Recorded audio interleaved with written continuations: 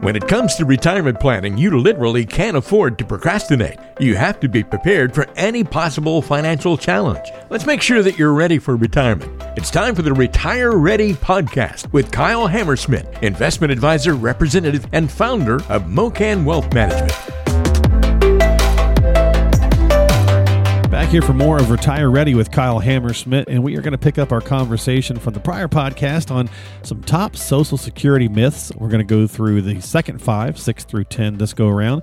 If you did not check out the prior episode, consider doing so. You don't have to listen to one to listen to the other, but certainly some good information on that prior podcast. So go check that out at mocanwealth.com. On Apple, Google, Spotify, you can find the program on all the major platforms there, and there's a podcast page tab on Kyle's website, which you can find it that way. Or you could simply type in Retire Ready in the search box of whatever app you like using, again, like Apple or Google or Spotify, and subscribe to the podcast that way. So we're going to pick up the second half this week. Kyle, what's going on, buddy? How are you? Doing well. Weather's great. I've been out here losing balls left and right on the golf course. So. And the time of the year. It's that time of the year. That's right. That's right. Well, let's see if we can break down. We can't help you with the golf swing, and we can't help you with losing the golf balls, but we can certainly try to help folks with some Social Security myths. So let's jump in and do the second half here, 6 through 10. Number 6. You can't work and receive Social Security benefits, Kyle, at the same time. As I mentioned on the prior one, I think a lot of times the nugget of truth somewhere gets distorted. This one's probably people getting confused with limitations in how much you can earn if you retire or if you take your benefit early. Yeah, so you can work and receive Social Security benefits at the same time, which you have to understand there's income limits on how much you can earn without affecting your current benefits. Right, and that's for the early folks that go like at 62, but basically before full retirement age. Yeah, we have to understand there's earned, so those are income limits. That's different. So then like earned income can make your Social Security more taxable. But we're just talking specifically on like, could it potentially reduce your benefits?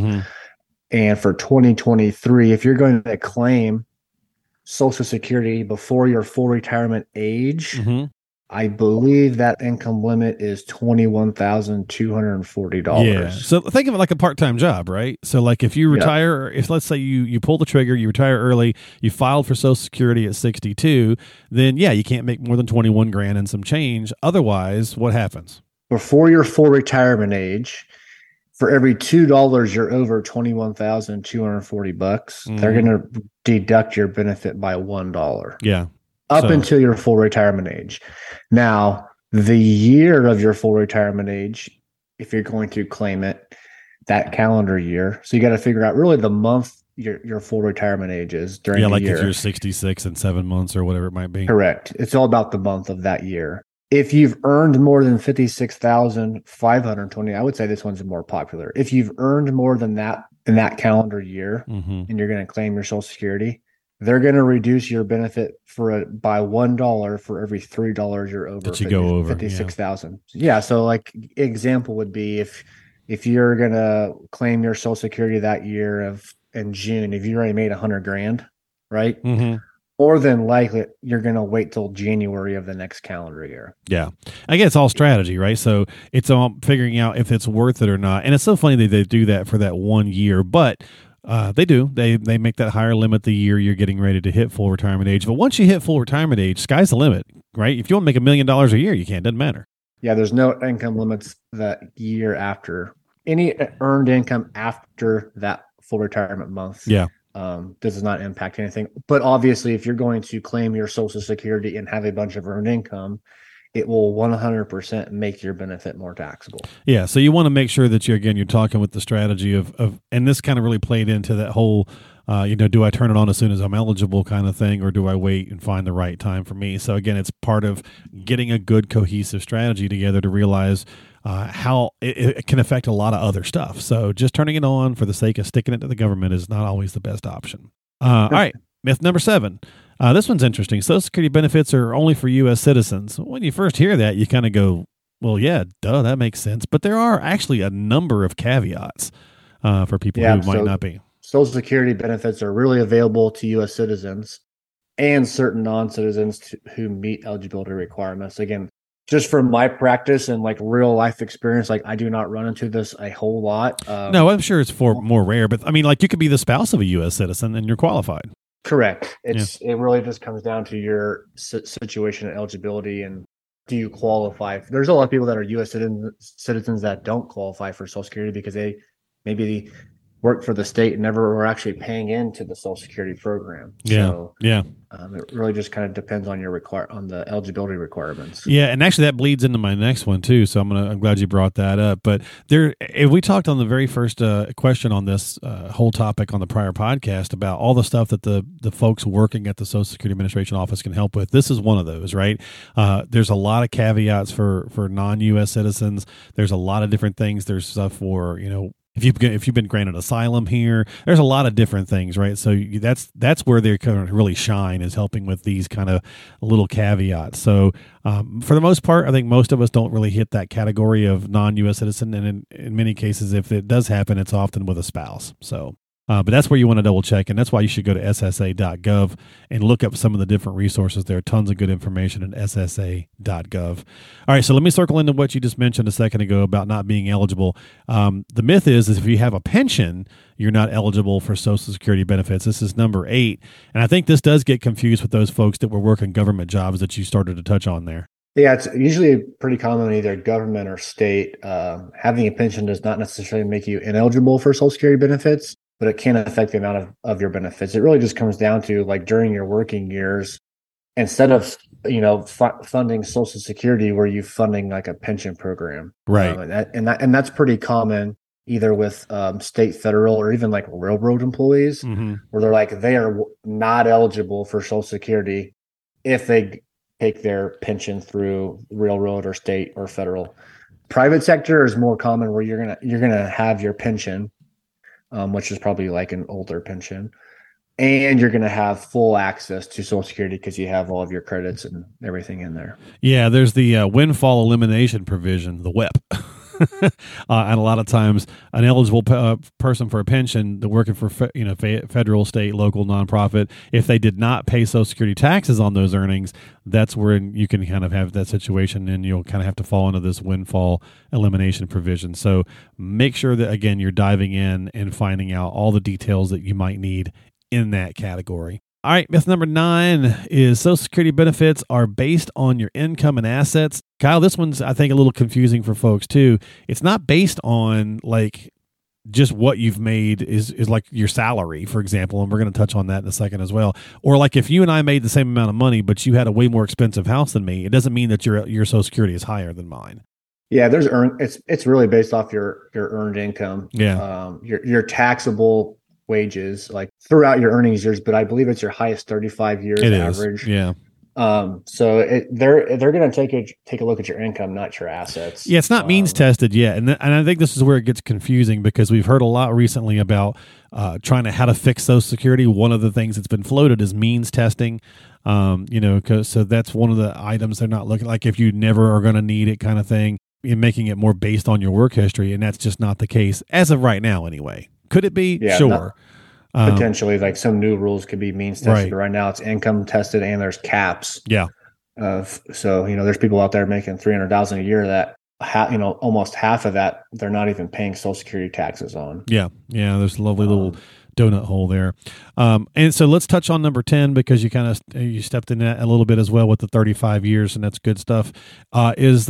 Social Security benefits are based on your last job salary. This gets confused, I think, with some kinds of pensions. Many pensions, if you do qualify for one, they maybe take the last 3 years of salary or 5 or something like that. But you alluded to it, Social Security is really the top 35 in your entire life.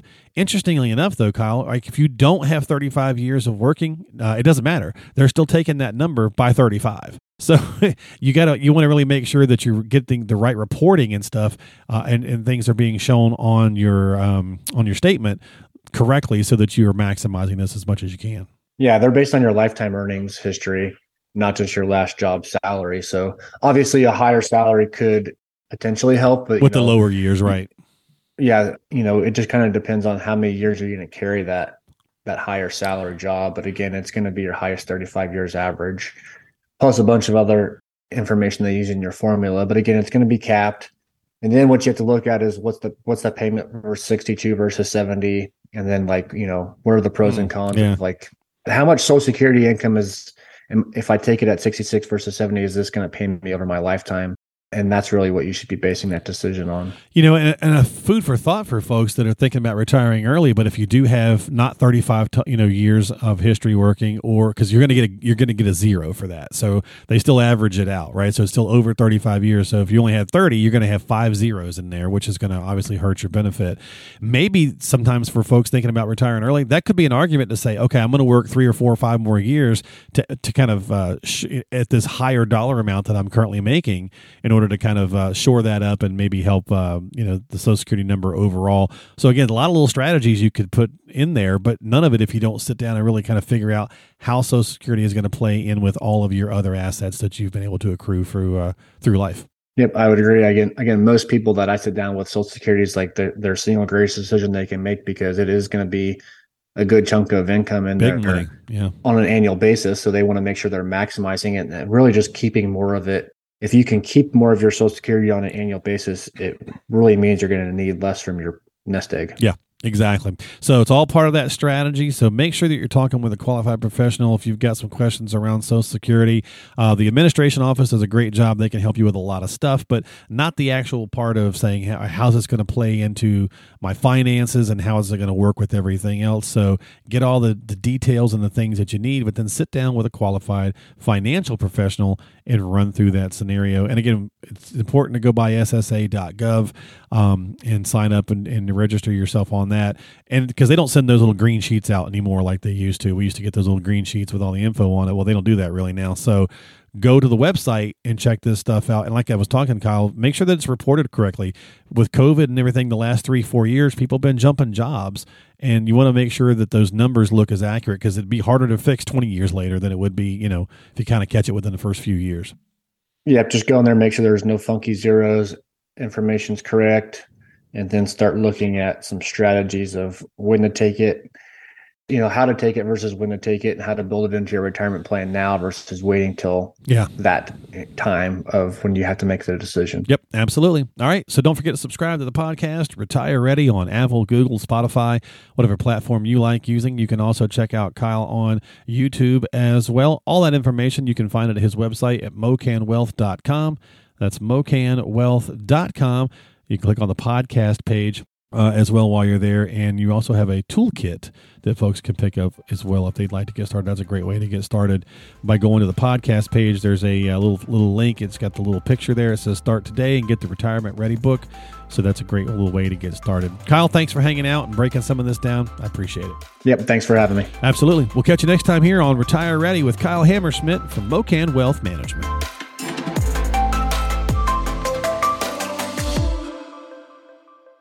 Investment advisory services offered by duly registered individuals through Creative One Wealth, LLC, a registered investment advisor. Creative One Wealth, LLC, and Mocan Wealth Management are unaffiliated entities.